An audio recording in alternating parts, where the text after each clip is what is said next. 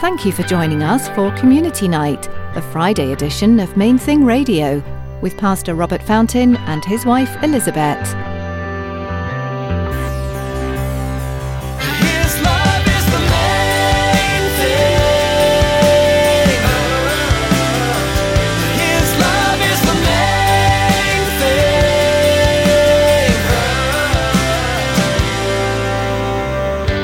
thing. The pruning process, it cuts away the taint, it cuts away the corruption, and it reveals. It's sort of like when a master restorer gets their hands on a masterpiece and begins to restore the masterpiece.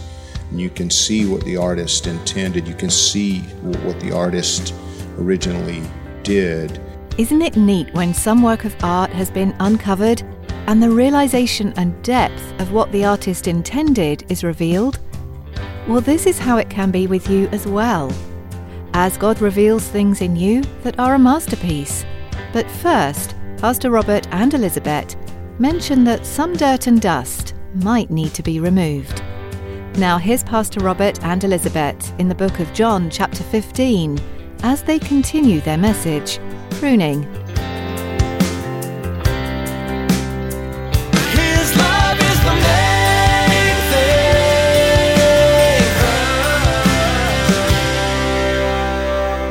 thing. In John 15, verses 7 through 17, Jesus said, "If you abide in me, and my words abide in you, you will ask what you desire, and it shall be done for you. By this my Father is glorified, that you bear much fruit, so you will be my disciples. As the Father loved me, I have also loved you. Abide in my love. If you keep my commandments, you will abide in my love, just as I have kept my Father's commandments and I abide in his love. These things I have spoken to you, that my joy may remain in you, and that your joy may be full. This is my commandment, that you love one another." It's where we started out with people. "As I have loved you. Greater love has no one than this, than to lay down one's life for his friends. You are my friends if you do whatever I command you. No longer do I call you servants, for a servant does not know what his master is doing, but I have called you friends. For all the things that I heard from my Father, I have made known to you. You did not choose me, but I chose you, and I appointed you that you should go and bear fruit, and that your fruit should remain, that whatever you ask the Father in my name, he may give you. These things I command you, that you love one another." So 3 times he's like, bear fruit, bear more fruit, bear much fruit, bear fruit. And so the purpose of this fruit, which he's described in several places in the Bible, love, joy, peace, patience, all that can only come from abiding in Christ and being pruned by him, cutting away what eats of it. The first purpose for us that we see is that his Father is glorified. Our Father is glorified. And I know that pain can be so overwhelming. I know that pain can put you in a place of feeling so desperate for relief that you would say, I don't really care if this glorifies God or not. Let somebody glorify him who is not in pain. And it's a temptation, and it's an understandable reaction, but that's where pruning matters. Because I think sometimes he's training us for deeper pain so that it will bring him glory. To say, I'm in too much pain to bring God glory is like a patient saying, I'm in too much pain to go to the doctor. Like, it is the very thing that will help us. And it is what pain is for. He will redeem pain through glorifying him. And so, glorifying God, it is what heals the soul and illuminates the soul. It's what the soul is made for. So if we have every other answer to prayer, but we don't glorify God, it's darkness still. It's like, well, he says in Psalm 34:5, those who look to him are radiant. Their faces are never covered in shame. And that's why we saw in the beginning in John 6, people got everything, they got more food than they could eat, but they were not radiant. They were not glorifying God. They just had full bellies. And it really is so crucial that that's what Jesus says, that's why you bear fruit. That's how my Father is glorified. Like a sunflower is made to stretch towards the sun And to not just be like, oh, I feel good, but to stretch towards the sun. It's a way of coming into alignment with reality. Like if we don't glorify God, but we have everything else, but we don't give Him the glory for it, it's out. It's not real. It's like we're missing the whole point. We're not connected.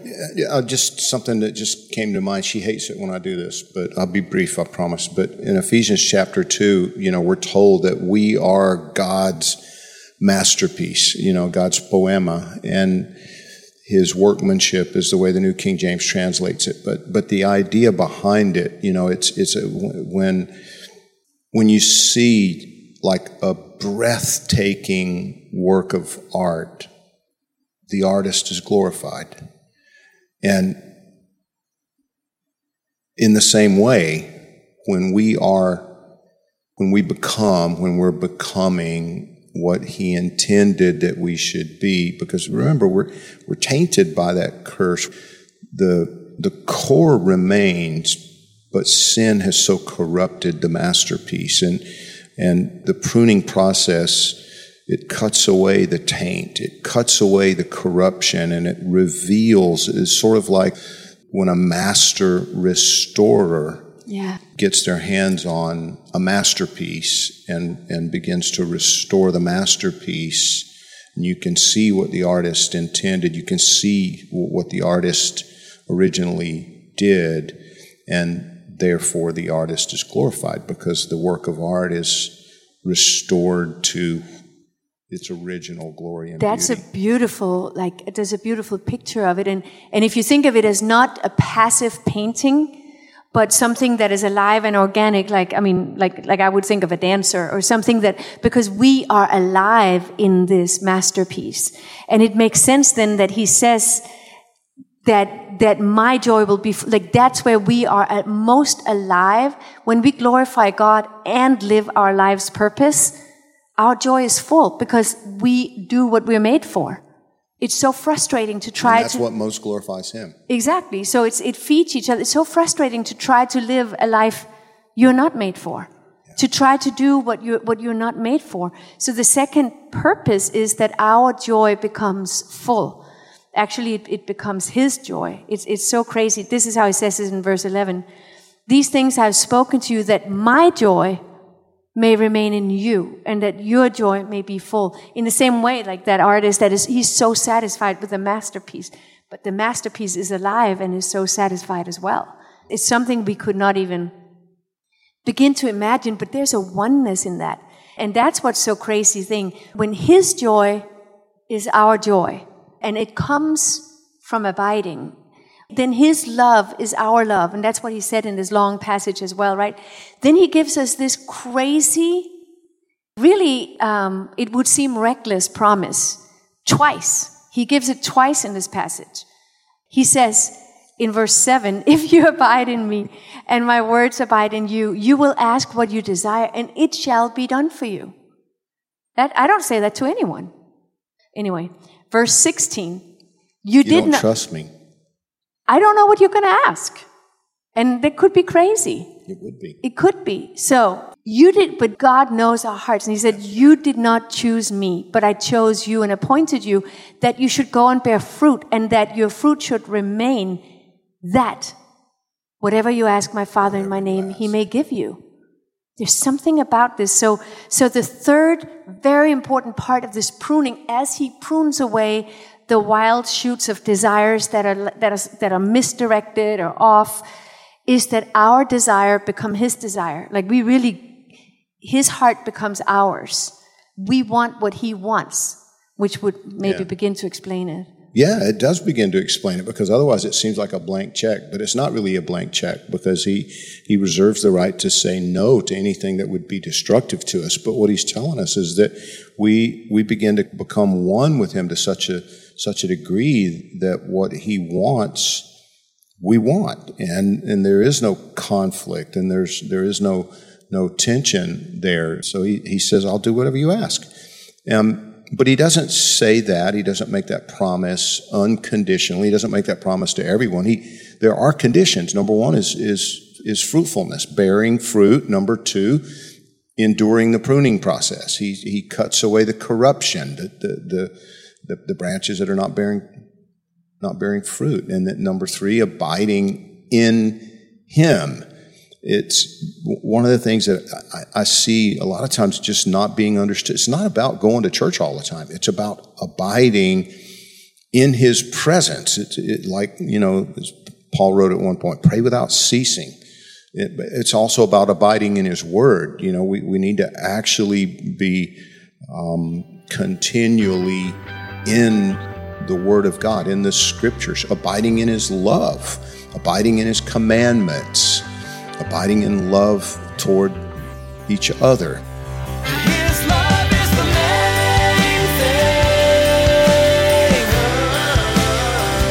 His love is the main thing.